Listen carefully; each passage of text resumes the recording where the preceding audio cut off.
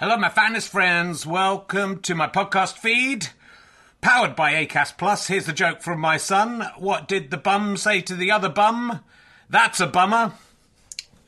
You know, not for everyone. Look, thanks to everyone who's come to see the previews of Can I Have My Ball Back? It's been going really, really well, and I'm really pleased with how the show's turning out. It's officially on tour now. From Wednesday, I'll be at the Leicester Square Theatre. A couple of tickets left.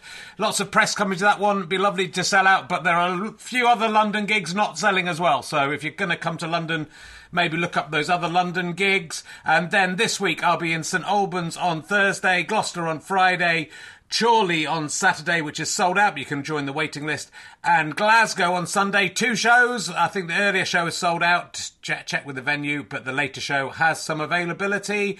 Come along if you can. If you enjoy these podcasts and like them being free, then the great way to pay me back is to buy a ticket to a show or buy a download or a book from gofasterstripe.com. But you can just keep listening for free as well. That pays me back also. So, you know, no pressure. But I'd love to see you there. If you just know me from the podcast and don't know me as a stand-up, I'm pretty good as a stand-up. It's a good show. I think you're going to enjoy it. It's only made about 7 men faint so far. So, you know, are you brave enough to take the challenge? Let's sit back, relax, and enjoy whichever podcast you're listening to now. Many of us have those stubborn pounds that seem impossible to lose, no matter how good we eat or how hard we work out. My solution is PlushCare. PlushCare is a leading telehealth provider with doctors who are there for you day and night to partner with you in your weight loss journey. They can prescribe FDA-approved weight loss medications like Wegovy and Zepbound for those who qualify. Plus, they accept most insurance plans. To get started, visit plushcare.com/weight loss. That's plushcare.com/weight loss. Ryan Reynolds here from Mint Mobile. With the price of just about everything going up during inflation, we thought we'd bring our prices down. So to help us, we brought in a reverse auctioneer, which is apparently a thing.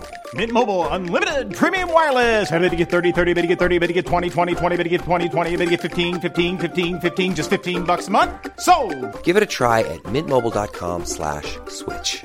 $45 up front for 3 months plus taxes and fees. Promo rate for new customers for limited time. Unlimited more than 40 gigabytes per month. Slows full terms at mintmobile.com.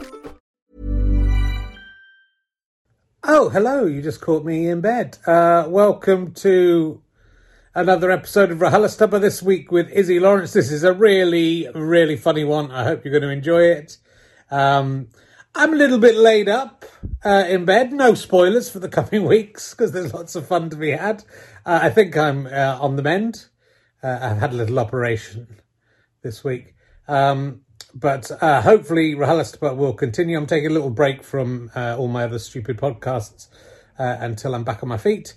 But thank you for your continued support. Thanks for all the nice wishes of get well soon. I hope I will get well soon. And do support us if you can. gofasterstripe.com/badges. Or your money will be spent on more podcasts or a lavish funeral for me if things go wrong. So, I'm feeling great. I'm feeling very good as long as I don't sneeze, cough, laugh, or look down there. Oh my God, what have they done to me? All right, kids, have a great time. This is RHLSTP with the fantastic Izzy Lawrence. Ladies and gentlemen, please welcome a man who keeps forgetting that he has to do this keep introducing himself thing and doesn't come up with anything. It's Richard Herring! Hello, my fan friends. Welcome to another episode of Richard Herring's lip-smacking, thirst-quenching, ace-tasting, motivating, good buzzing, cool talking, high-walking, fast-living, never-giving, cool-fizzing podcast. Oh, yeah, I was talking to the people who marketed Pepsi in the 1970s, and they call it RHLSTP.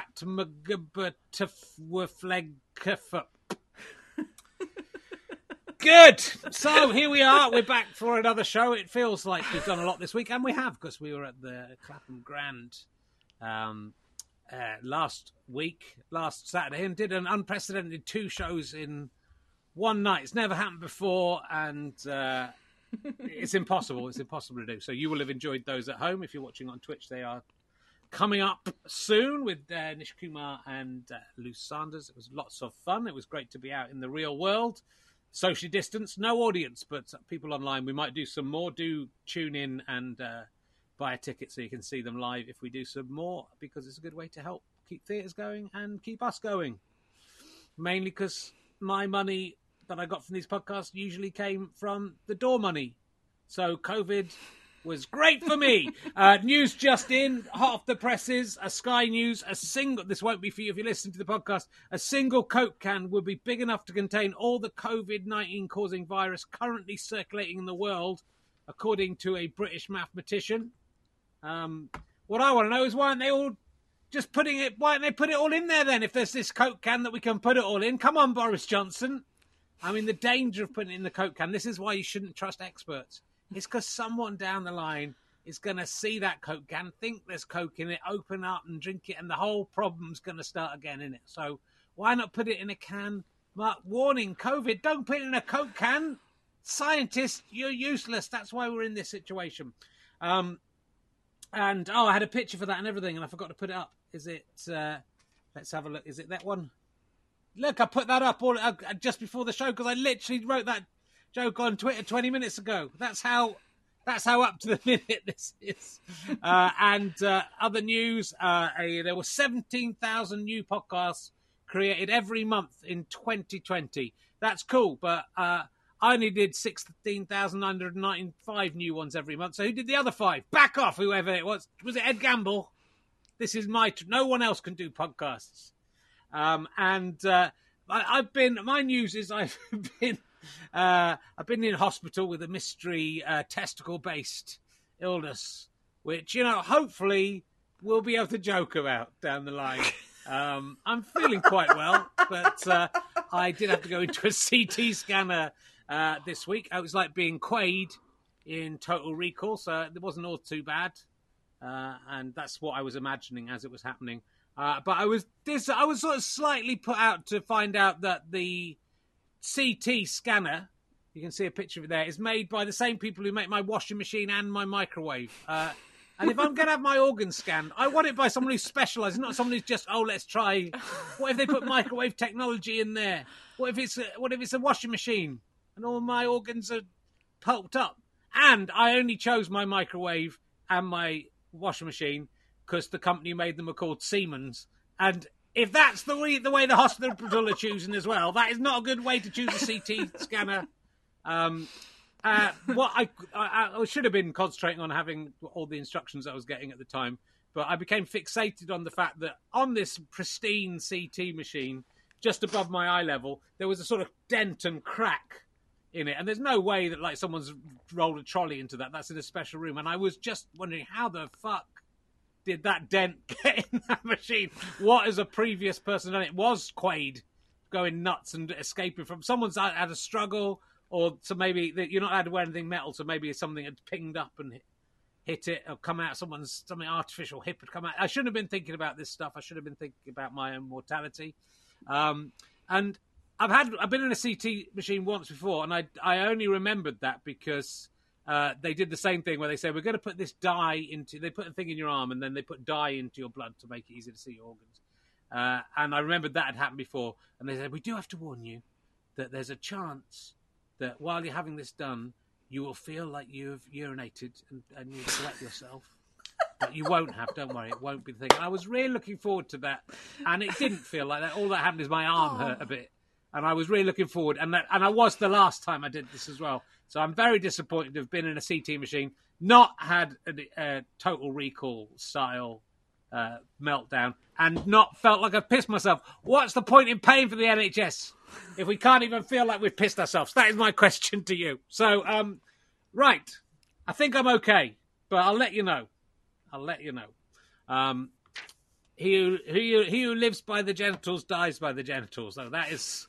I've already started writing the show just in case. So that's what we do as comedians. There's a part of me thinking, losing a testicle wouldn't be all that bad. Now, and speaking of that leads us to this week's guest, who is probably best known for being a producer of Rock and Roll's greatest failure, Otway the movie.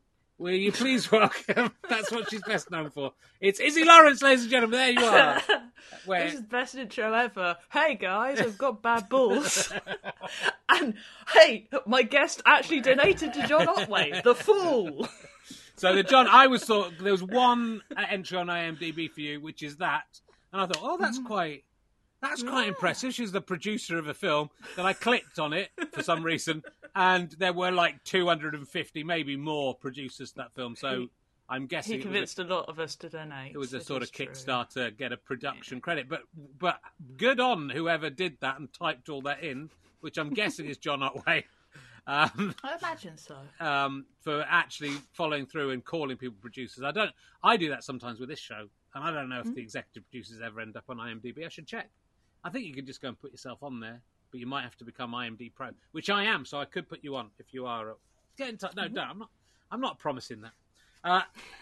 Do you like John Otway particularly, or have you forgotten about that? I got drunk, went to one of his concerts, thought you were brilliant, and gave him money because, he is brilliant. He is an institution in his own little way, and what's not to love? So I gave him a bit of money. He is pretty incredible, and I remember I went to Edinburgh, and I didn't know who he was. I went to Edinburgh the first time in 1987, I think. Yeah, it was, and Stuart Lee said, we're going to go and see this guy, John Otway. He's kind of he's this legendary figure from the old days. And that was 30 years ago. 35 years pretty ago. Much. And he still is the exact same thing. But he was great. I went to see, I must have done that like 2012 or something. It's 2013. Yeah, there you go. That's your production. And that's your only... Well, have you not been on TV at all, Izzy Lawrence? Well, I do... But I don't know if my stuff gets made. So I'm a talking head on quite a lot of things. Yeah, that's usually... I've got loads of those to pick from. I know. But I've done, last week I was doing the Royals in colour. Okay. And exactly. And I do things about, I did during lockdown, this is what I've been doing. I haven't been doing, comedy and that sort of thing. I've been stood in front of a camera whilst a producer in another room yells at me through Perspex the questions, which I have to deliver lovingly and wonderfully and the rest of it. So, I have no idea. Yeah. I'm basically not really on the internet, despite being almost totally on the internet. That's hard to believe. You've got the best camera quality of any guest we have had. There we go. By far. We've had Richard Osman, who's a TV producer, does not own a laptop. Terrible. Could barely hear him speak. And, Bettany Hughes... looked like she was underwater. That's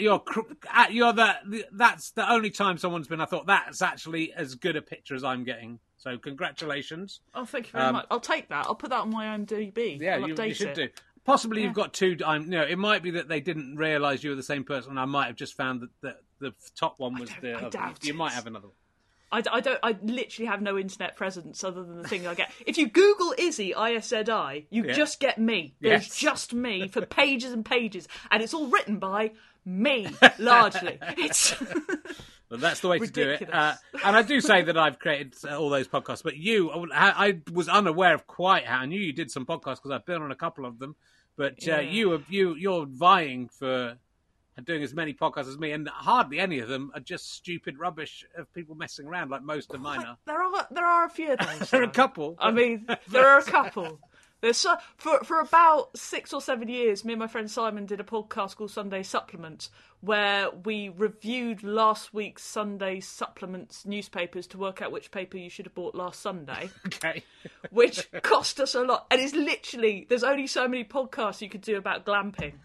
Because that's all that was ever in the Sunday Supplement. Oh, glamping's back. And you went absolutely, but like really good journalists like Carol Cadwallader, who does all of the sort of, big, corruption things now. She was writing in those Sunday Supplement newspapers about 10 years ago. And it's brilliant, because I was like, Carol Cadwallader. And I always looked out for her, because her name sounds like, a bicycle falling down the stairs. So, we did that one. And every time we tried to stop it, about 8 nerds bombarded us every day, so you can't stop. But then we came up with an idea for another podcast called Seti Sopo, which we're doing instead, with the advantage that we do not have to buy a newspaper every week. So that is good.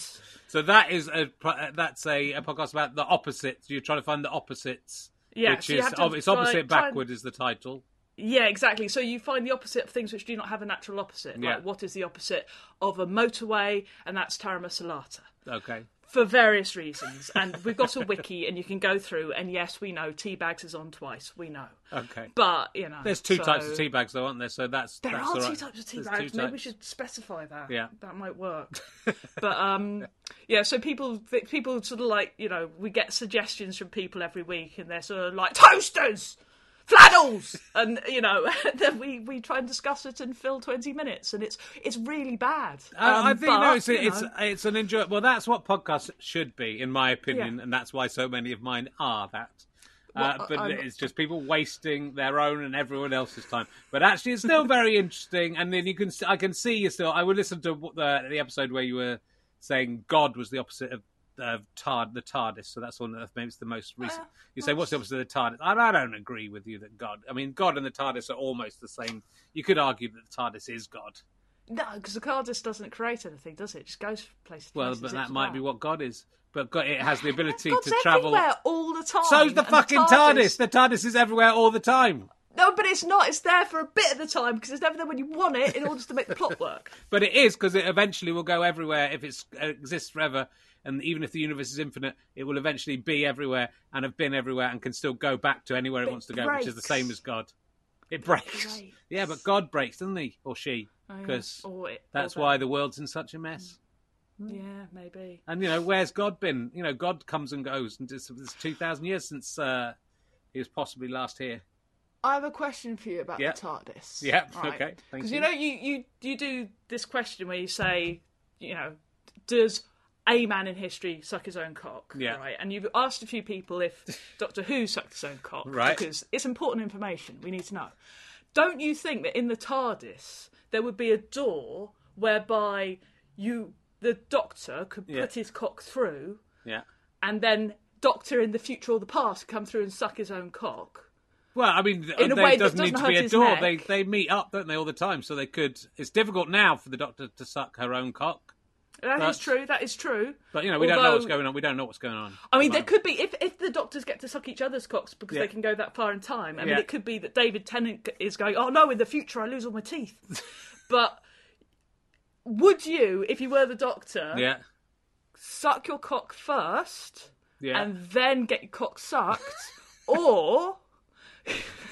you know, or the other way around. So my main problem with this is I don't think I've ever asked this question about Doctor Who, and you said I've done it loads of times. I don't think I ever have. I think you have. And if I was Doctor Who, it would what? So if I'm William, I'm William Hartnell.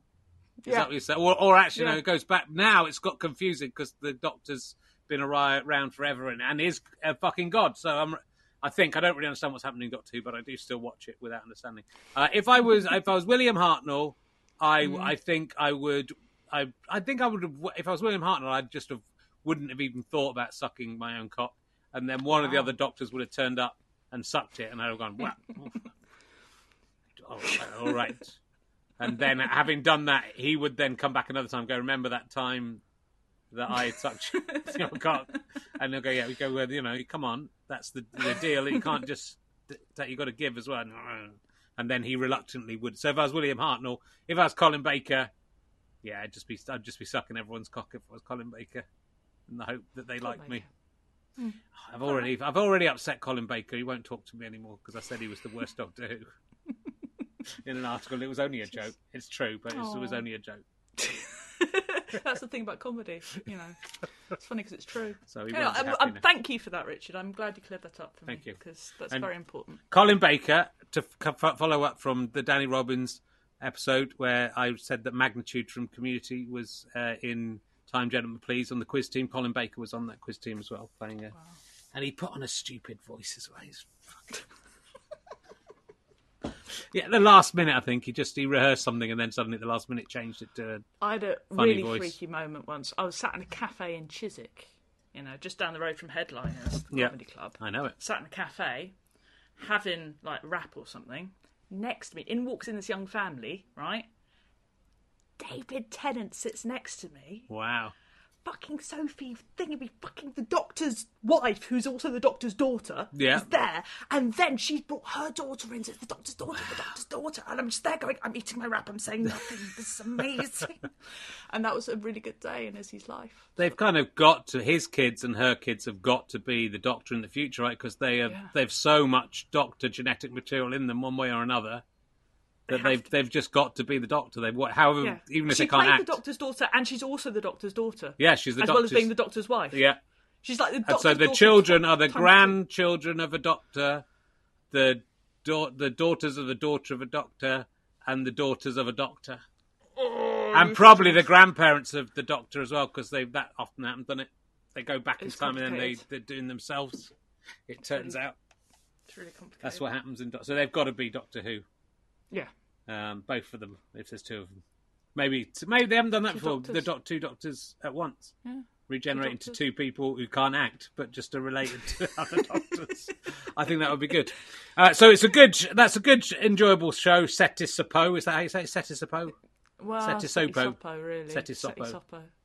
I mean, it should be really sort of like, or whatever it is, how you say it. But don't get into talking backwards. I had to do that on Taskmaster, and I was disastrously badly because I tried to work out. I should have just talked, but I should have spelt it backwards and read it out, and that would have been close enough. But I tried to work out how to say letters backwards, and it did not work. All I know is Georgis is Caesarus. And how do you know that? Because I was a very lonely teenager and I played with my friend Andrew Kitching's dad's PC, and he had a little recordy thing, and you could play it one way and then listen to it backwards. I think when I was it was something like Ole, yes, le bullseye, which is Isobel, say hello. Which sort of teenage girl I was. Yeah, well, you'd have done well on Taskmaster. You'd have done well on Taskmaster. I think that's the reason Daisy May Cooper basically started to dislike me, was because I couldn't speak backwards. I think that's a good skill not to be able to do, though. I think it's a bit freaky. We'll see. So that's a very good podcast. I was listening to... Zedlist Deadlist has been going for a long old time, because I did that... 2015, I think. Right, yeah, because I did 2015. So how long it been going? A while since then as well. It's been going about a year. I started it at the end of 2014 because I had an idea. I was driving with Paul Sinha to a gig going, my career sucks. And he was like, yes, it sounds like it does. And I was going, I need to do a show about stuff. He says, what are you reading at the moment? What are you doing? And I was like, I'm just reading all these history books. I love history. Blah, blah, blah. He says, do a show about history. I said, no, I can't think of anything. And then I came up with the idea of the Zedlist Deadlist, which is all the obscure people in history that don't make the big news story, because at the time, and still to this day, I'm an obscure comedian who doesn't make the big things, so therefore celebrate the little people, because they're fucking nuts, right? And so I did, I put it together, and I thought, this is a really good idea, but I don't want to do all this work, so I'll get other people to come in, do all the research for me, then I'll do a few jokes here and there and say, ugh, and then they'll pay me, and it works. It did work, and it's a good idea. Well, because, but even being an obscure figure in history means you're quite, comparative to most of the human race, you are incredibly well known. Certainly when you go back to like the Roman times, as one of the ones I was listening to, an obscure figure is someone who survived from all those millions and millions of people who we will not remember. But I think it brings up some interesting questions about the nature of fame, because even people who are trying to be famous, so like people in show business, most of them will be totally forgotten. And even ones who are successfully famous in their own time in show business, most of them will be totally forgotten. Well, I did for my degree, Richard, because I am an educated woman. I know. I did my big sort of like what do you call it? I was going to say diploma. That's not right. Thesis? Dissertation. There you go. Dissertation, and I did it about basically female comedy, because I thought I can get all this time to go to stand-up comedy shows and call it work. So and I was looking at like the musical people and that sort of stuff, and like you don't know any of them. No. They're none of them. And like people like Marie Lloyd, you might be vague of, there's a female singer of some sort. No, brilliant comedian. When she did no radio, no TV, she didn't make it into America because she travelled with a man who wasn't her husband, right? In a boat together. So bit much. But when she died, over like 50,000 people lined the streets for her funeral. She didn't do any radio or TV, and you're just like. She had a podcast, and she did have a podcast, so it could have been. Did. It could have been that had a very early podcast. But yeah, it's but people from even people from the 70s and 80s, even people from the 90s who were on TV, people wouldn't know who they were. Now there was some who were big stars in the 90s and had their maybe 4 TV shows, and a lot they could walk down the street now probably untroubled. But but like every now and again a name comes like David. I think David Nixon was one that came up recently, who was like one of the biggest stars of the 50s, and just like nobody who wasn't alive in the 50s would have any idea who he was. So it's sort of incredible to even find your way into the history record and be remembered a little bit. I just listened to sort of 2 recent ones at random, which were both very interesting in different ways. And it's a good format because it's a half an hour to an hour, I suppose, isn't it? You do on each subject, and you learn a lot. There was the one that you did about Amelia Dyer, who is the Reading-based. I lived down the road from where she was. What I liked most about it was how excited you were to live near a horrific serial killer. Serial killer in history. It's just on that. I'm very pleased to find that. But that's very interesting.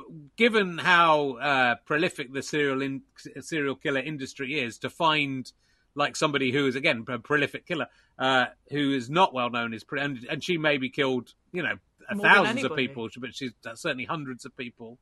Certainly, yeah. And by babies. people, though, babies. Nobody cares. Well, it's sort of, they squeak. Sort of worse, isn't it? Because you've taken more, certainly in COVID rules, you've taken more life away by killing a baby than you have by killing an 8-year-old. It's also her motive was a bit. The weird thing was she was kind of psychotic in the sense that she liked to watch, which is a bit. But she was mainly doing it for money. It was a cash thing. Yeah. So it's like because. The way the government was set up back then, it wasn't very nice to ladies. What? Because the thing is that you don't realise is like, so they introduced this poor law back in the 1830s, and you'd think, oh, brilliant, poor law. So they had the workhouses, and it was this idea that nobody, no child left behind. Well, what they did was they made it so that if you weren't married to your child's mother, you had no financial responsibility over that baby at all. So which basically meant men could just, because the problem was women were shagging too many people. That was the problem in Victorian Britain. That is the problem. Shagged everybody. It's still the problem, and it's different people. It's a huge issue. We just go and shag everything. We don't get ourselves fixed beforehand. So all these women were having babies. The fathers would go away, and of course they can't afford to look after a baby, particularly on a woman's wage, at all. There's no abortion at this time that's safe. Certainly, and this type of abortion was not safe and a bit. And also you don't always know, and it's a bit late anyway. So you have the baby, and you think, oh well, why don't they just give it to an orphanage? Because in order to get your baby into an orphanage, you needed to have parents married, or married and dead, and that was it. And so they would you'd find Victorian babies on the street like KFC wrappers. It was ridiculous. That was a very interesting fact from that came out there. But I was as I told you before, and I was listening to Mary Beard's SPQR book, and the Romans just left kids out. If they just left kids on the hillside as well, and a lot of slaves, Spartans as well. Spartans loved that. Yeah, but a lot of slaves. Spartan. A lot of slaves were just babies that people had gone and picked up from the baby dumping place, and then they brought them up and they were slaves. So this woman, Amelia Dyer, was just cutting out that part. Service. She was people were paying her to take the babies away, and then she, rather than bringing them up like she said she just chucked them in the canal, or strangled them. Exactly. Strangled them first. I mean, it's not a nice story. She left evidence, Yeah, she did leave evidence. It's not a nice story, but it's an interesting. Been dead by now anyway, Richard. We can have a go at them. And you recorded that one in the street as you walked to her house, and then it's with like literally in front of her house that she killed the babies in, just going, "This is the house where they killed the baby." With people walking to their jobs, and you go, "No, I'm a bit embarrassed because people can hear me talking about." It's very enjoyable. And the other one I listened to was, and I can't remember his. He had a difficult to pronounce name. Had the Hadrian's Emperor Hadrian's lover, Antinous. Antinous, yes. Which again, and you're a little. I'd kind of heard of him, but I think only probably because I just been listening to this book about Rome. But so it's to find and I did the Felix Yusupov, who I was writing a play about at the time.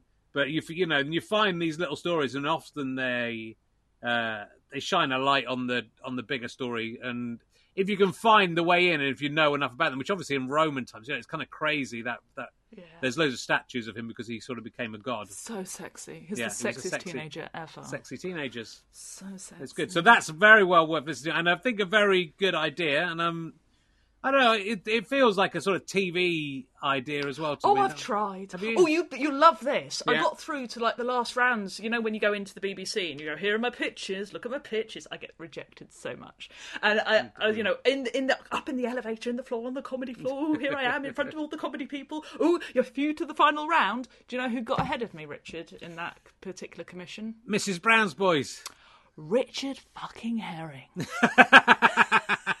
I was in the same club, so you beat it. Your idea was better than the Z-List. Was so it? It was a radio show, was it? Yeah, it was a radio show yeah. that I was same slot for. Yeah, so well done. It's sad that I know it was a radio show, though, isn't it? They're not investing in television. That's the thing. I'm sorry. Well, they should definitely have made your show. What was that? My Objective show? Was it Objective? Yeah, I think so. I think it was. I can't remember it exactly. Maybe it's now. Relativity. It was like 2016 or something. I don't know. No, But anyway, Relativity is better than that. Yeah, so that's fine. That's fair. They made the right choice there. And the other podcast that I've been on recently talking about cloacas, as I like to do, was Terrible Lizards, which I would like it if it was just a podcast about just disappointing reptiles in general, rather than about dinosaurs. Yeah. Terrible Lizards. Here's a lizard. It's just shit. It's a bit sick. It's not very good, this one. Yeah. But it's about dinosaurs, which are, I guess, more interesting than just bad lizards. They're pretty good. That came about, weirdly, through gin at a party. What happened was, I was at a showbiz party with Mary Beard. Wow. So she was there. It wasn't really a proper showbiz party. It was Tom Holland's party. So Tom Holland is the historian who I did Making History with. Yeah. And he has teenage daughters who were in charge of mixing the drinks. So you know how a teenage daughter comes and she goes, "What would you like to drink?" And you say, "Oh, can I have a gin and tonic?" And they go, "Okay, so that's half gin, half tonic up to the top. There you go." So that's what was happening. And Tom Holland is this sort of amazing man. So he knows all of these fabulous historians, and he writes his own fabulous history books. And then he's a big fan of cricket, so there's loads of cricketers in there. And there's also all the teenage girls' friends and their parents. And his wife used to be a BBC producer and is now a midwife, so it's full of midwives. And because Tom is also a big fan of paleontologists and paleontology and dinosaurs, it's full of paleontologists. Well, I had about 3, but that's about as many as there are. So I walk in there and I'm chatting to a few people I know are there, and I'm having a drink, and I sit down and I go, "Hello, I'm Izzy. How's you?" And he goes, "Hi, Izzy. Did you used to go to Bristol University?" And I was like, "Yes." And he says, "Yeah, I'm Dave. We used to live together." So that's how drunk I was.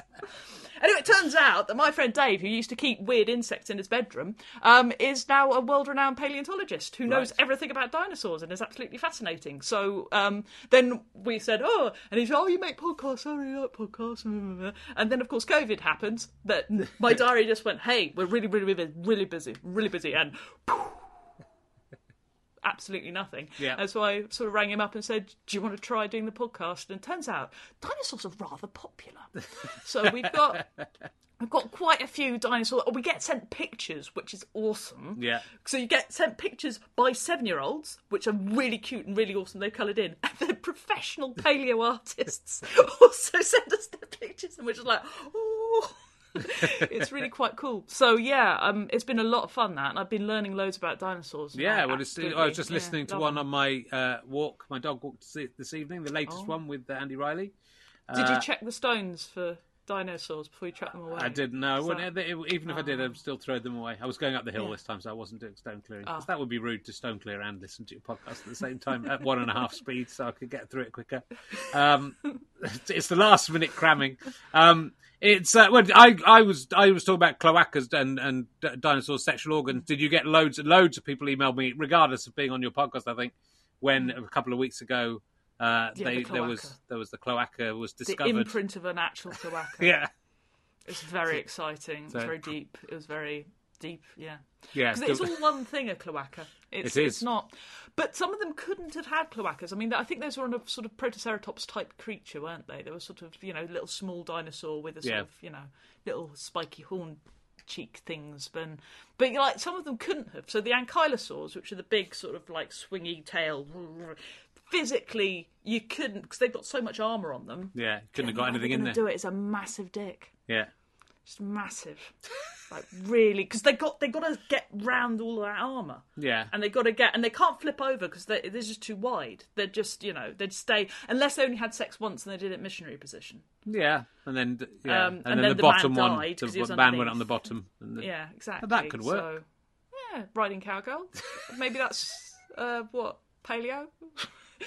Late Cretaceous? Actually, I think they're even before that. I think you certainly get ankylosaurs in the Jurassic. I don't know if you get them in... No, you wouldn't get them in early Jurassic. You know a lot of stuff. You know a lot of stuff, Izzy. That's very, and you retain it, and that's the beauty of being relatively young. And that I listened to the podcast, and I can't even remember the name of the dinosaur you were talking about. With the one with the hey, Fonzie, Iguanodon. Of course it is. Yes, How do that's iguanodons fight? 1, 2, 3, 4. It was good. That was a good joke. Yeah, so that's great. That's worth listening to. And I haven't listened to this one yet, and I am a British Museum member. Ooh, but there you we go. do Well, you do a podcast about the British Museum, which is sort of my dream gig. And given I am a British Museum member, I think like when me and Andrew Collins did, we did a parody of the History of the World in 100 Objects on and we did his. Well, it wasn't a parody. We just did our own lives in 100 Objects on our radio show. Unfortunately, it didn't run to 100 weeks, so we didn't get through 100. But I think the British Museum got in touch with me and said, "Oh, would you be interested in coming and doing some comedy at the museum?" And then it never happened. But you basically get to talk to all the experts and go round and yeah. Any like visiting, like, amazing academic comes in, they go, "Hello, I'm the best academic in the world." And you say, "Hello, I'm quite clever, but I'm an idiot. I know nothing about your subject. Can you tell me things, please?" And it's really great because you get, to learn stuff. So yeah, that's because I got that because I started performing the Z-List Deadlist, which they called Stiff Competition, which is so funny, at the museum itself. And from that, they've sort of said, "Oh, we've got all of these old tapes of all the old lectures and stuff, and we don't know what to do with them. Should we make them into a podcast?" And I was like, "Yes, you should. Can I do you want, I can set you up. I'm perfect for this." And so I started doing that, and it's available for everybody. We call it the Membercast because basically what they're hoping is people go, "I didn't know the British Museum have a membership. Right. Izzy's quite annoying. I'd like to know all of this without her there. Can you please give them money?" And being a member of the British Museum is brilliant. So well done you. You get extra bonus points from me for that. That is a great way to apart support from science. Apart from all the stealing. But apart from that, you just have to ignore the stealing. You just have to know I'm a member as well. I've literally gone on stage there and called it the Finders Keepers Museum and got in huge trouble. And probably repeating that now is probably going to get me in huge trouble. Yeah, you'll probably be all right. They're probably not listening. And you should join the British Museum because it's great, and you get to go in ahead of everyone else. There's a little room upstairs where you can have coffee. I mean, you have to pay for the coffee, cake. But you could go. I sort of when I was living in London, I started thinking I should come to the British Museum every day and just do my work in here, and I can go down and look at exhibits. But I didn't. If you could British Museum, and take anything you wanted from it, I'm doing a different version of my question, and take it home and it's yours. If the British Museum said, "We'd love the podcast so much, you're allowed to take anything you want from this museum and take it home with you," and that includes visiting stuff as well. What objects maybe would you take? I mean, what that pings into my head, and it's just pinged in, is the Tring tiles, because they're fucking hilarious. Do you know the Tring tiles? I should know the Tring tiles, but it rings a bell. But beautiful. No, they're just up. If you walk in the British Museum and you go up round the corner and then up round again, they're on the wall behind a thing. Right. What they are, they're medieval tiles from Tring, and they show Jesus Christ the teenage years. It's so good. It's like Jesus getting angry with people and killing them and then bringing them back to life. It's wonderful. And it's like there's like a set of 1, 2, 3, 4, 5, 6, 7, but about 8 or 9 of them, and they're just they're so funny and so good. So I'd love those in my kitchen. That is good. That's in the apocryphal testaments, isn't it? There's stuff about him killing loads of kids or turning them into. But because it's medieval as well, they're really picturesque. So when they kill somebody, they don't just have them sort of like lying dead or like going like this. No, because it's medieval, they have them flipped upside down. So like he killed them by like pile driving them into the ground. It's just like magic. Right, I'm gonna look out for them next time I'm there. Tring tiles. I imagine they're on the online on the collection online, because the collection's really fun. If you ever get bored, that's what I do when I'm bored. I just go random object in the collection. Ooh. And it's usually somebody's gusset or something. It's weird. Yeah. Good. I think the library used to be in the museum, didn't it? The British Library, and I think I did. I went. That's where Karl Marx and everyone wrote inside that little central bit. That's now where they put exhibits on in there, don't they? But I did when I worked on the Macmillan Encyclopedia of the Royal Family. I think I went and researched in there. Definitely did some research in there before it moved. Why were you locations. working on the Macmillan Encyclopedia? In 1990, I would say I was probably there, and it was one of the first jobs. Stuart and my friend Tim Richardson got a job working for the Macmillan Encyclopedia of, I want to say gardening, but it was better than gardening. It was like a massive.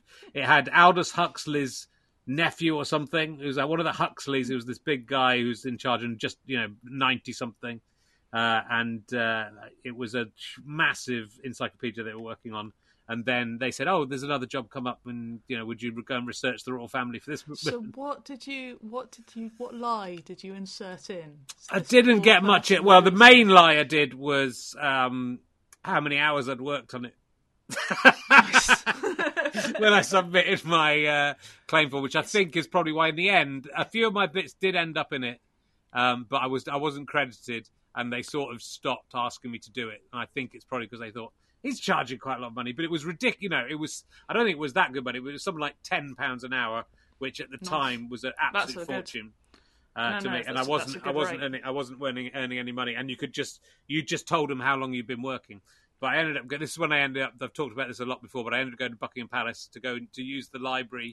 And then I was trying to get a pass to get in, and I was sort of misdirected and ended up going into Buckingham Palace, into the heart of Buckingham Palace, and not being stopped by anyone, carrying I was using a big camera case as my briefcase at the time, and it was the day that all the world leaders were going to be in Buckingham Palace having a big meal later on.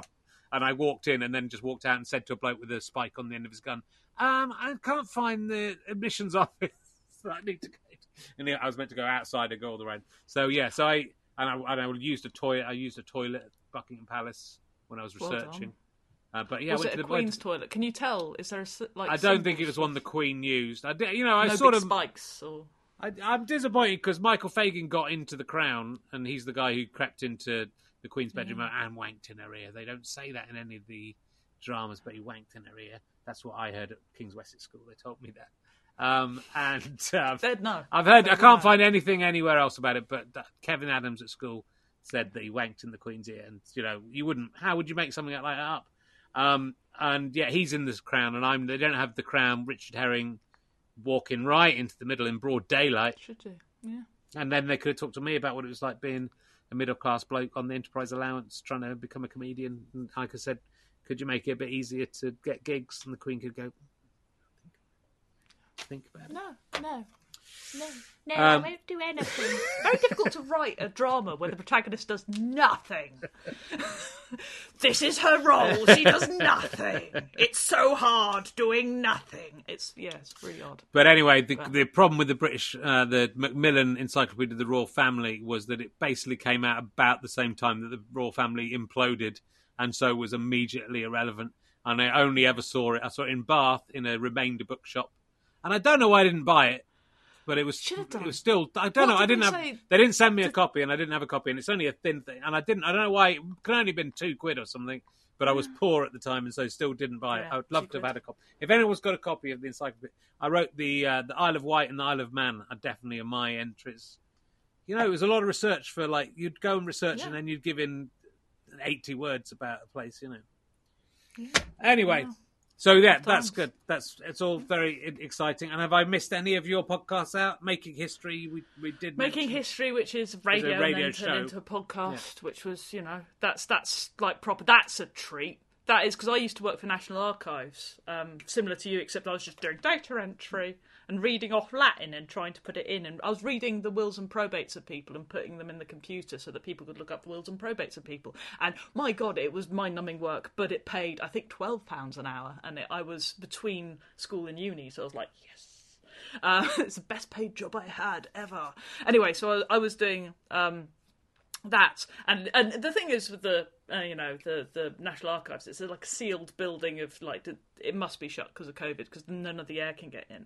And I've been back a couple of times, and one time was for Making History, where I was just researching into passports, and I knew what arses they can be and how difficult it can be to get them to do anything. And suddenly I was doing a bit which 3 minutes. We had 3 minutes, and I spent an hour. They laid out the development of every single passport in history. I got to touch a passport that Queen Elizabeth had signed. Wow. The first, and I was like, oh, this is like kissing her. And, it's just amazing. And she is, there is no reason for it that I can understand other than she was Queenie, but she signs her name this big on everything. She must have had to sign hundreds of documents a day with, all her cardinals around, not cardinals, obviously, but all her privy councillors around her going, come on, and she's going, Elizabeth. She was, insane. It was cool. But just the luxury of doing that, and that's what radio does for you. It just opens these doors, and you just get to go in and, like you say, with the British Museum, touch everything. It's really cool. It is. Well, it's nice to get that access. That's what I want. I just want, if anyone's done British Museums watching, sorry about this thing I said about you stealing everything, can I just come in and touch Pete Marsh and the Sutton Hoo helmet? That's all I want to do. I just want to, can I put on the Sutton Hoo helmet? That's all I want to do. Can I just put on the Sutton Hoo helmet? It's a bit small. I'd still give it. I've got a very big head. I will break it, but exactly. I would like to try it on, please. Thank you. And I've got my own podcast, and I'll tell people to become members of the British Museum for free if you do that. Oh, Dan, I've done it for free already. Hey there, it's Michelle Norris. I'm host of a podcast called Your Mama's Kitchen. When I travel, I'm usually looking for a way to find a taste of home when I'm not at home. And one of the things I love to do when I am at home is entertain. And Airbnb allows me to do that. When I was in California recently, I rented a house that had a great kitchen. And when we were sitting around the table, we're all thinking, we're in someone else's house. Someone could be in all of our homes as well. If you have a home, but you're not always at home, you have an Airbnb. Your home might be worth more than you think. Find out how much at airbnb.com/host. Many of us have those stubborn pounds that seem impossible to lose, no matter how good we eat or how hard we work out. My solution is PlushCare. PlushCare is a leading telehealth provider with doctors who are there for you day and night to partner with you in your weight loss journey. They can prescribe FDA-approved weight loss medications like Wegovy and Zepbound for those who qualify. Plus, they accept most insurance plans. To get started, visit plushcare.com/weightloss. That's plushcare.com/weightloss. This is Paige, the co-host of Giggly Squad, and I want to tell you about a company that I've been loving, Olive & June. Olive & June gives you everything that you need for a salon-quality manicure in one box. And if you break it down, it really comes out to $2 a manicure, which is absolutely insane. It's also so easy to get salon-worthy nails at home with Olive & June. The difference between how your nails used to look when you did them yourself and now with the Mani system is a complete game changer. The best thing about Olive & June, too, is it's a quick dry. Dries in about 1 minute, lasts for 5 days, and full coverage in up to 1 to 2 coats. Visit oliveandjune.com/perfectmani20 for 20% off your first system. That's oliveandjune.com/perfectmani20 for 20% off your first system.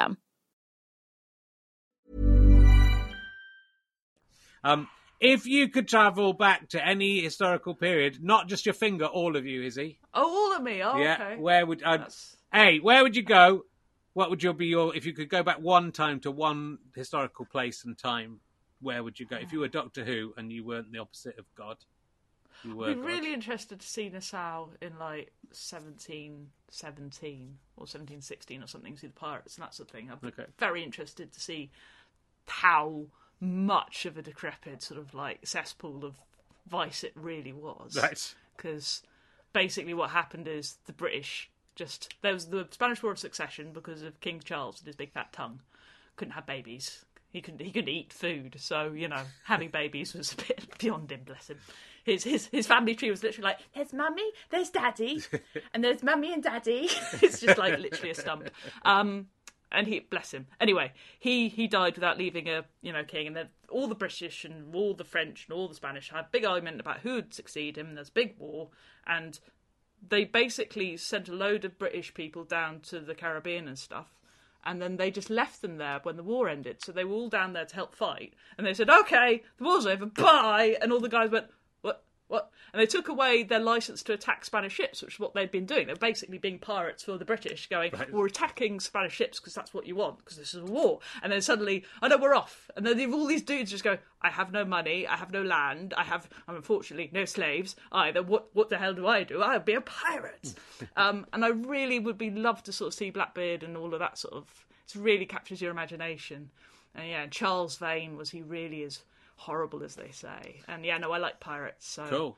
Probably pirates. That's good. I was going to ask a supplementary question. The answer might be the same, in that I was when I was in the writer's room, we came up with a concept called Horny Time Traveller, in which someone had a time travel ability but just used it to go back in time to have sex with historical figures.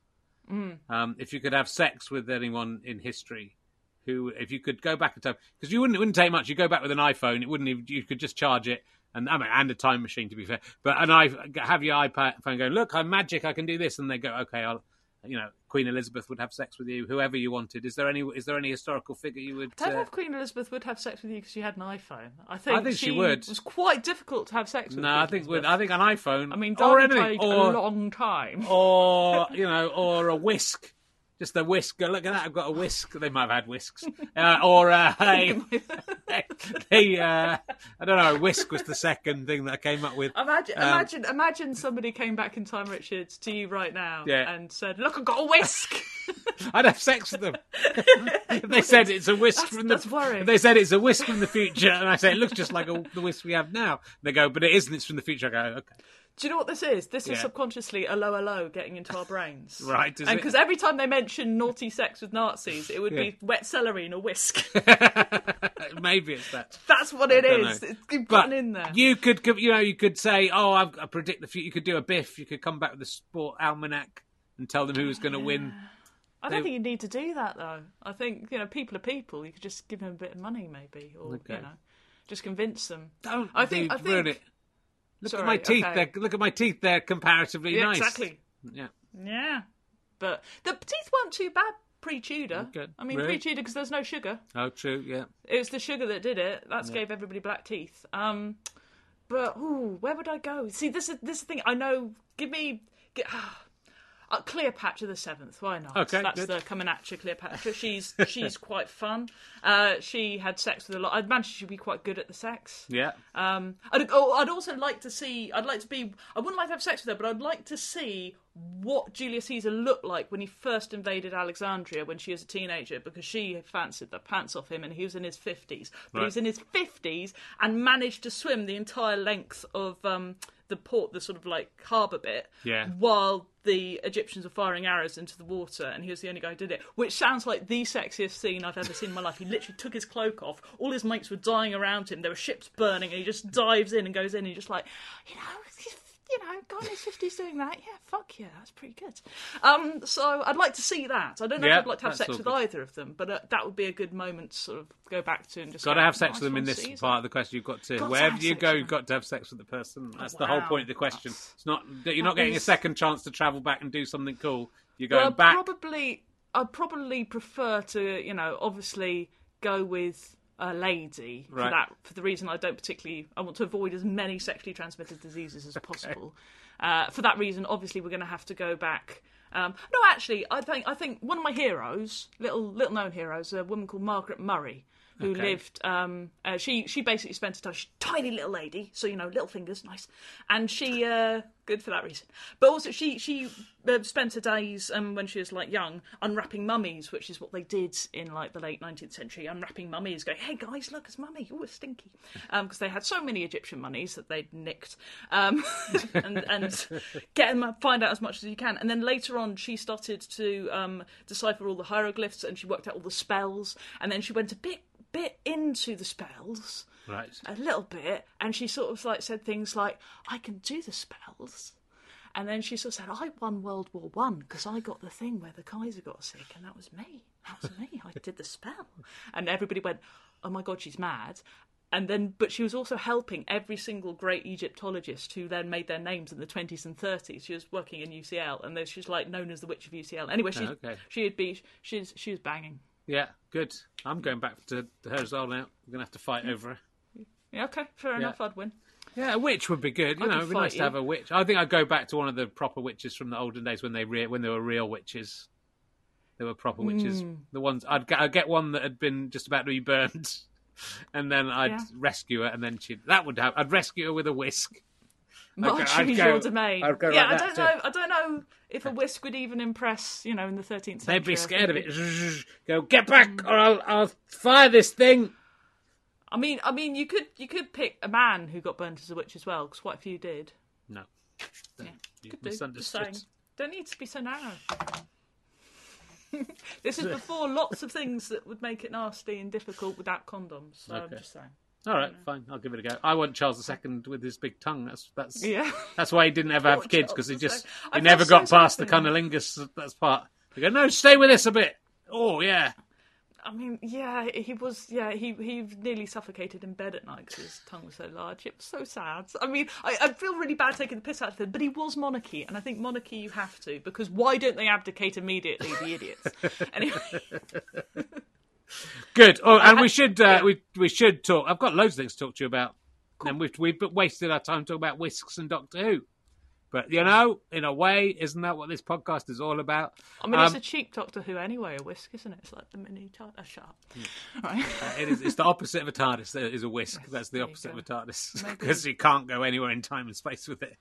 And it wouldn't impress someone. It wouldn't impress someone if you could. You've written a book which has been out for a whole year, and I've started this book. I haven't. It's for kids. It's for bloody kids. It's for kids. And I've still no, but I didn't know what to expect, but it wasn't what I was expecting for some reason. But it's sort of a historical fiction about the suffragettes. So are we around about 1910-ish? Is that the setting? Bang on. What I liked in seeing an interview with you, that you, when researching this book, and this is Izzy Lawrence, as we've discovered already in this, you researched the weather for every single day of this book, and the weather is historically accurate. But this is the beauty of writing historical fiction, right? Yeah. Is that when you have writer's block, you can always do more research. So I found that they used to print, because before they didn't predict the future day's weather, they had the weather page where it told you what the weather had been. So that's what I was doing. I was finding things. So it was a very rainy November, so it rains a lot in the book. It's even got rain on the cover. The rain actually shines slightly on the cover. Oh, that's lovely. But there you go. But yeah, no, it's a fun one, and I got that because doing the Z-List Dead List, I interviewed Naomi Paxton, who's a fantastic comedian. She does a comedy character called Ada Camp, who's really, really funny. Anyway, she did the Z-List Dead List, and she's a researcher into suffragettes. And she told me about Edith Garrod, who is this tiny little woman who trained Emmeline Pankhurst's bodyguard. So when the Cat and Mouse Act came in and you didn't want to get arrested anymore, because no more was it about political protest. It was basically them torturing you. Thank you, Winston Churchill. He was Home Secretary. Anyway, so basically Edith Garrod trained them in all sorts of fine martial arts. So you had jiu-jitsu, obviously, you had schwingen, and you had even bartitsu, which he developed for women. So so I found out about her, and then that kind of didn't really make me think, this make a great kids book. I actually started doing jiu-jitsu, the traditional sort of jiu-jitsu, right. Because why wouldn't you? I am now a dark blue belt. That's one away from brown. That's one away from black. I can break your neck in 6 different ways. Good. But I only I'm glad use I'm 2 here of them, now. because I'm rubbish at 4 of them. Okay. So just so you know. So yeah, I love jiu-jitsu. It became really part of my life, and I wanted to share it as much as possible. And anyway, so when there was a gap in Radio 4's thing, we need a bit that will fit in this place. And I went, let's do the suffragettes to do jiu-jitsu, and that's the thing. They were mad and they were terrorists, and it was brilliant, right?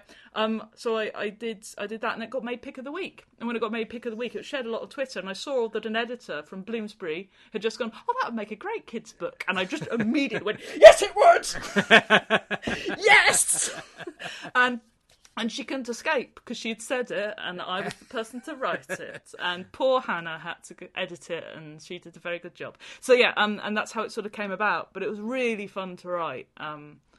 Weirdly. Well, again, it's one of those subjects that people have an idea about, and then actually the truth is much sort of more brutal and, you know.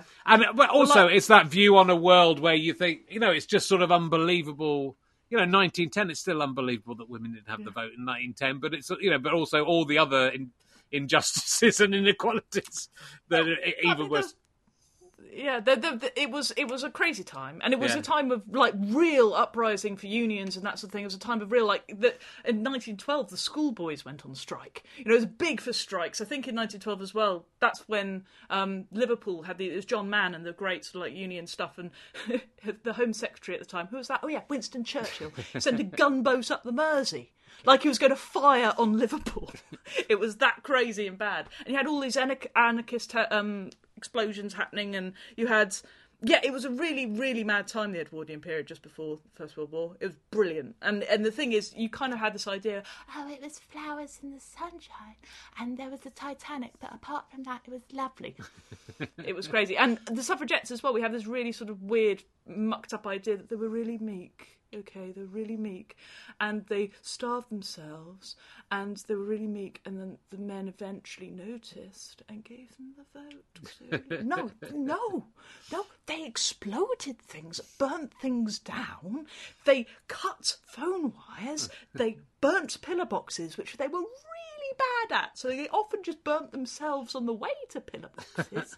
And the women, we mentioned the British Library, British Museum, women were not allowed in. We got banned because all women, not suffragettes, all women were not allowed in the British Museum without a man with them to make sure that they weren't going to blow stuff up, or a letter from a doctor or a lawyer of a man of reputation on a pre-arrangement. That's how you got in to get to the library, because women would just go in and smash stuff and go, I want that. So it was crazy, and I just thought, and the jiu-jitsu is just lovely, because it really was mixed martial arts before mixed martial arts, and I thought this is a fun story. Yeah, so it's sort of 8+, kids 8+. Yeah, I mean it's basically the same. It's the first Harry Potter book sort of age. That sort of age. But yeah, I've had some 6-year-olds who've read it and loved it, and I've had some 56-year-olds who've read it and loved it. So, it's had a lovely reception, which is really nice. No, it's banging. So that's still available. I was listening to the audiobook. It's on audiobook, which I like. Yeah, and read by a proper actress as well. Who can do the accents. Yes, it's lovely. It's very good. She's got The other things. Go on. Sorry. That's all right. I'm writing another one. It's out in autumn. Yeah, it's not the set same. then, though. No, set in a different time. Oh, wow. Well, it might have a few Spitfires in it. Great. Well, that's good news. So it's gone well. It's gone well enough to do another one, which is always a good sign. Yeah, I mean, it's gone well considering all the bookshops have been shut and so the libraries. And well, it sort of came out about exactly a year ago, so just as... Exactly. Well, my book came out... I had about a month. Right. My book came out as the second lockdown began, so the shops shut on the day my book came out, so that's always good. That's always good. But, people are reading... Well, I think audiobooks have started doing pretty well in lockdown. Yeah. And I think there was actually a bit of a bad period as the beginning of the first lockdown when your book came out. So you've done well to survive that. But then I think actually book sales have gone up. I've been reading books. That's how insane it's gone. I know. I've got loads of so many good ones. Next on my list, I think, is Natalie Haynes's Pandora's Jar, which is a bit like the Coke can at the beginning. Okay. So, yes. I'm looking forward to that because I love Natalie. So. Yeah, she's great, Natalie, and Natalie must come on this. She should. She'd make you. You called me clever. No.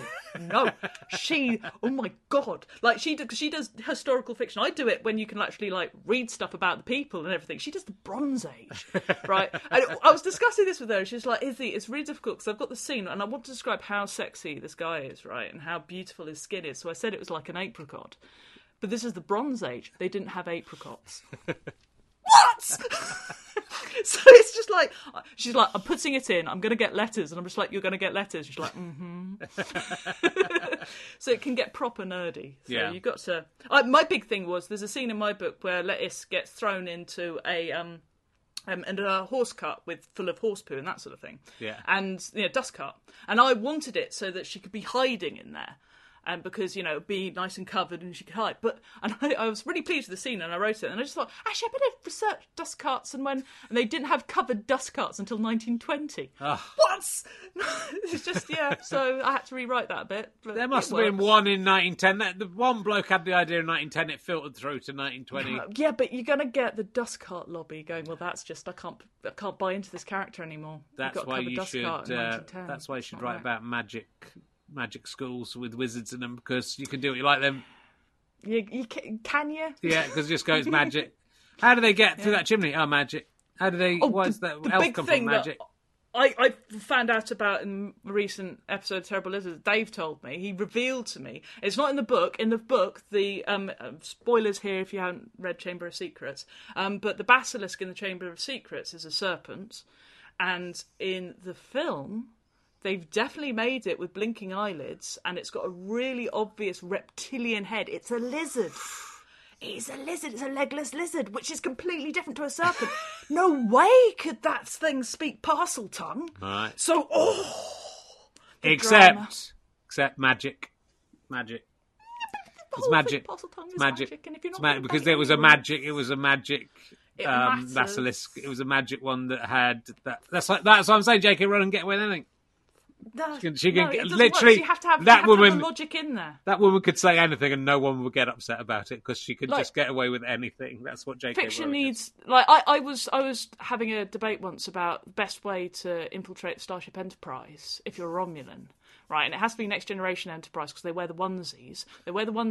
They do not have any toilets on the bridge at all. And they don't. There's never a scene where you have like Captain Kirk pulling up his onesie. So, not Kirk, Picard, sorry. But pulling up his one. So what must happen is O'Brien down in the engineering. What's he doing at that desk all day?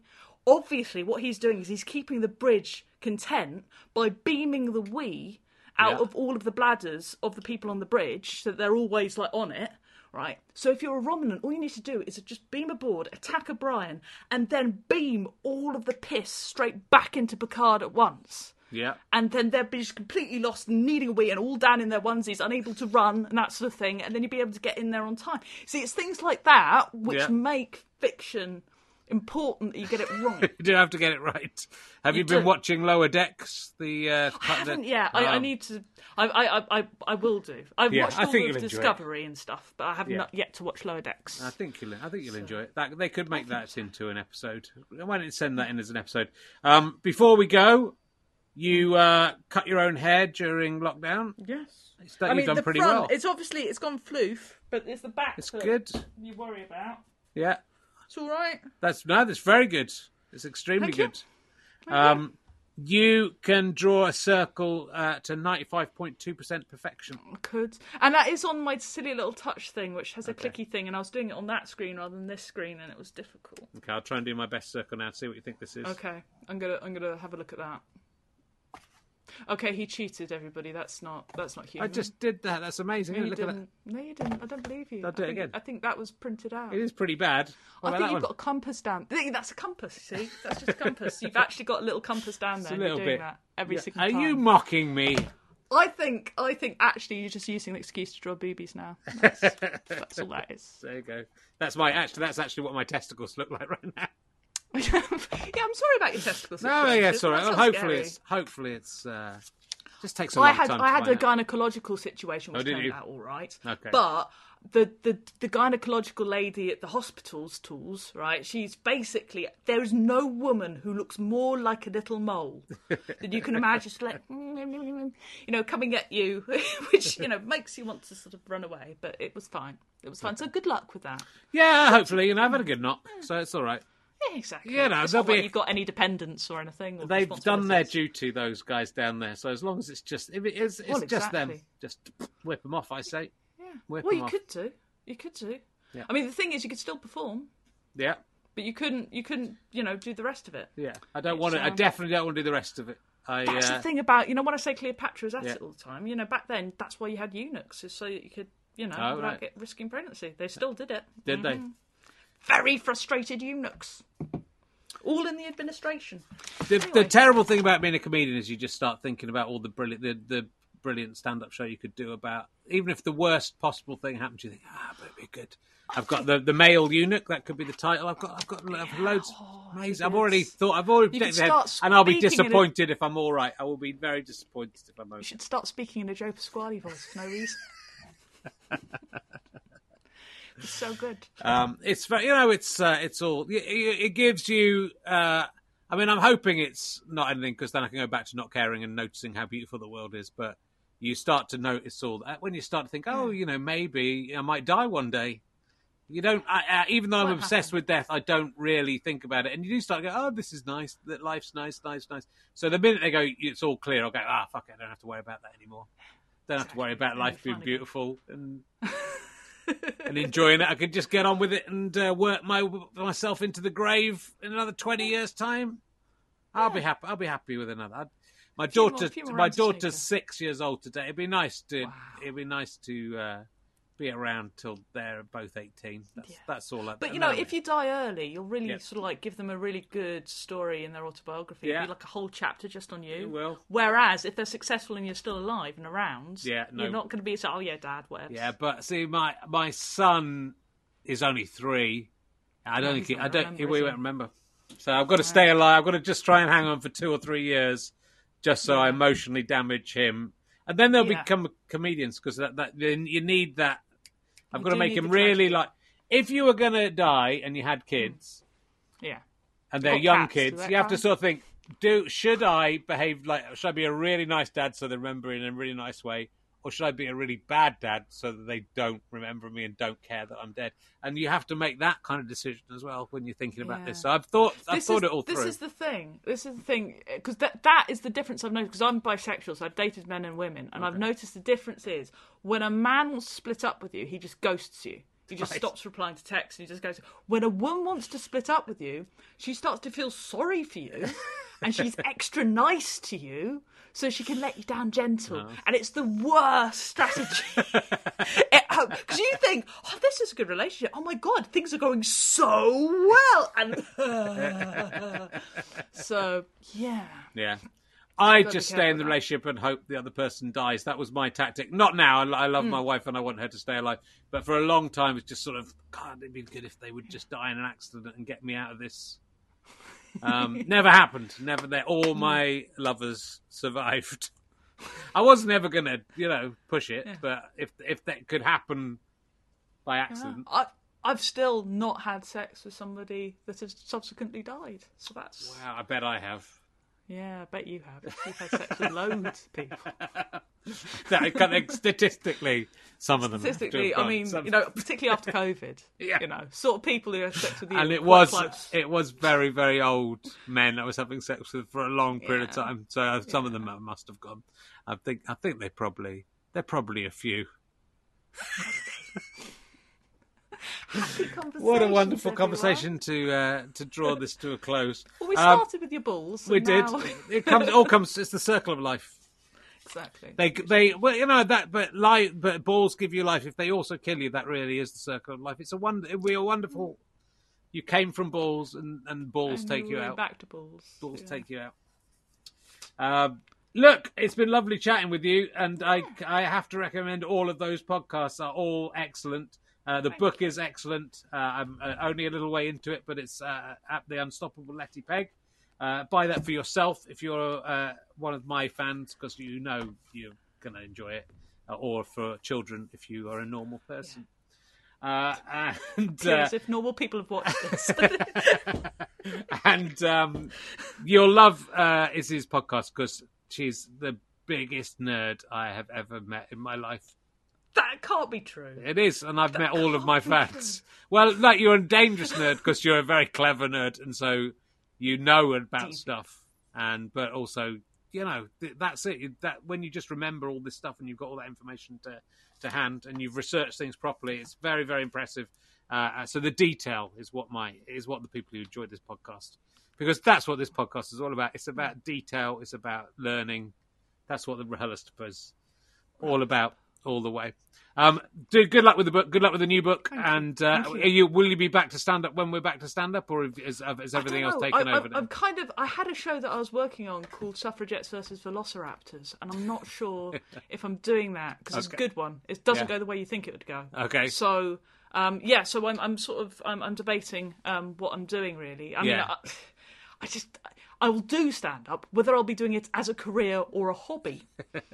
In terms of financial reimbursement is another matter. But I love it too much to give it up forever. I just want to tell people stuff. Good, yeah. Well, you should and you must. But you know, it's wonderful that online is available to us right now, and for you, it's good that we're still managing to create stuff before we hopefully get back into the real world and meet people again. It was weird doing a podcast with the actual guest in the same room as me, which was the last two. But it was not nasty, but nice. But during the last thing when we were allowed, I did gigs in front of cars for Jericho Comedy. Oh yes, that was odd. I had this thing. I was emceeing it, so I was doing they had two shows going on at the same time, and I was doing bits and I was emceeing. And as I was emceeing, I just had this image because it was dark by now, and the front row of cars had switched their lights on to help sort of light stage, and it's quite a thing. And all I was thinking as I was telling my joke was in my head, I was going, "What if they all turn their engines on? They all just crept slowly towards you. Yeah, it just never stopped and." Wouldn't that be an interesting way to die? Your headline act! I think that about audiences of people. What if the audience just got up and started walking towards the stage as one very slowly? I think me and Stuart had that same idea back in the early 90s and thought about paying an audience to go into a comedian we didn't like and then just having a signal where the audience just all stood up and then just started walking towards the stage in unison. That would be scary, wouldn't it? I remember being at a gig once, this must have been like early 2000s, and I was in the audience, I wasn't gigging, I was just watching, and some of the audience had decided they were going to muck this comedian up by just doing a low hum. Right. It was horrible. Yeah. It was really horrible. I was like, wow. And I was watching somebody's ego just fracture in front of me, and I thought, I never want to do stand-up comedy, I'm not taking that, those people are idiots.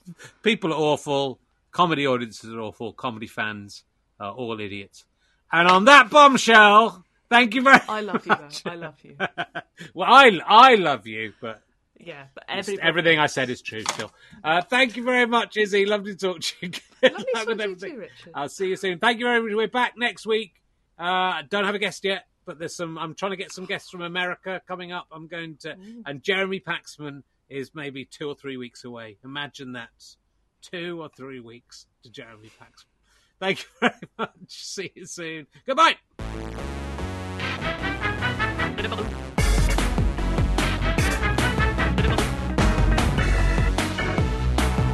You have been listening to RHLSTP with me, Rich Herring, and my guest, Izzy Lawrence. Thank you to Pest for providing this music.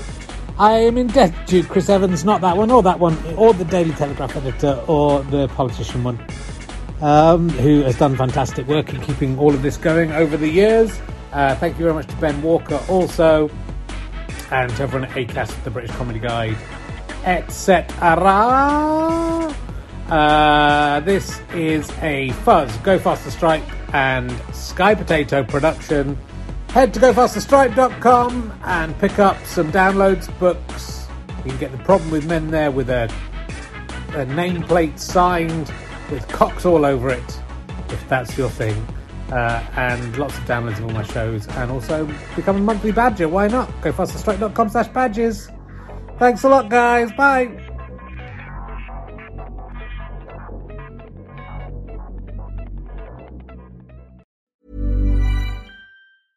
Even when we're on a budget, we still deserve nice things.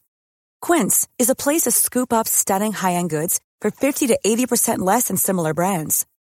They have buttery soft cashmere sweaters starting at $50, luxurious Italian leather bags, and so much more. Plus, Quince only works with factories that use safe, ethical, and responsible manufacturing. Get the high-end goods you'll love without the high price tag with Quince. Go to quince.com/style for free shipping and 365-day returns.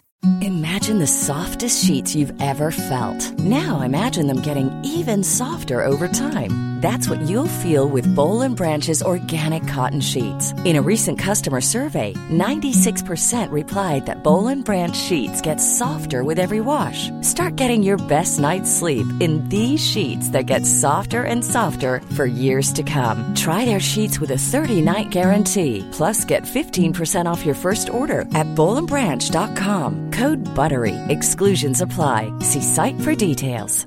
Hey, it's Paige DeSorbo from Giggly Squad. High quality fashion without the price tag. Say hello to Quince. I'm snagging high-end essentials like cozy cashmere sweaters, sleek leather jackets, fine jewelry, and so much more. With Quince being 50 to 80% less than similar brands. And they partner with factories that prioritize safe, ethical, and responsible manufacturing. I love that. Luxury quality within reach. Go to quince.com/style to get free shipping and 365-day returns on your next order. Quince.com/style. Thanks again for listening to the podcast. richardherring.com/ballback/tour or richardherring.com/gigs for all of the information on the tour. GoFasterStroke.com for lots of downloads and books and lots of fun. Thanks for listening. Go and listen to another one. Tell your friends about the show. Tell your friends about the tour. I love you all. I'm out.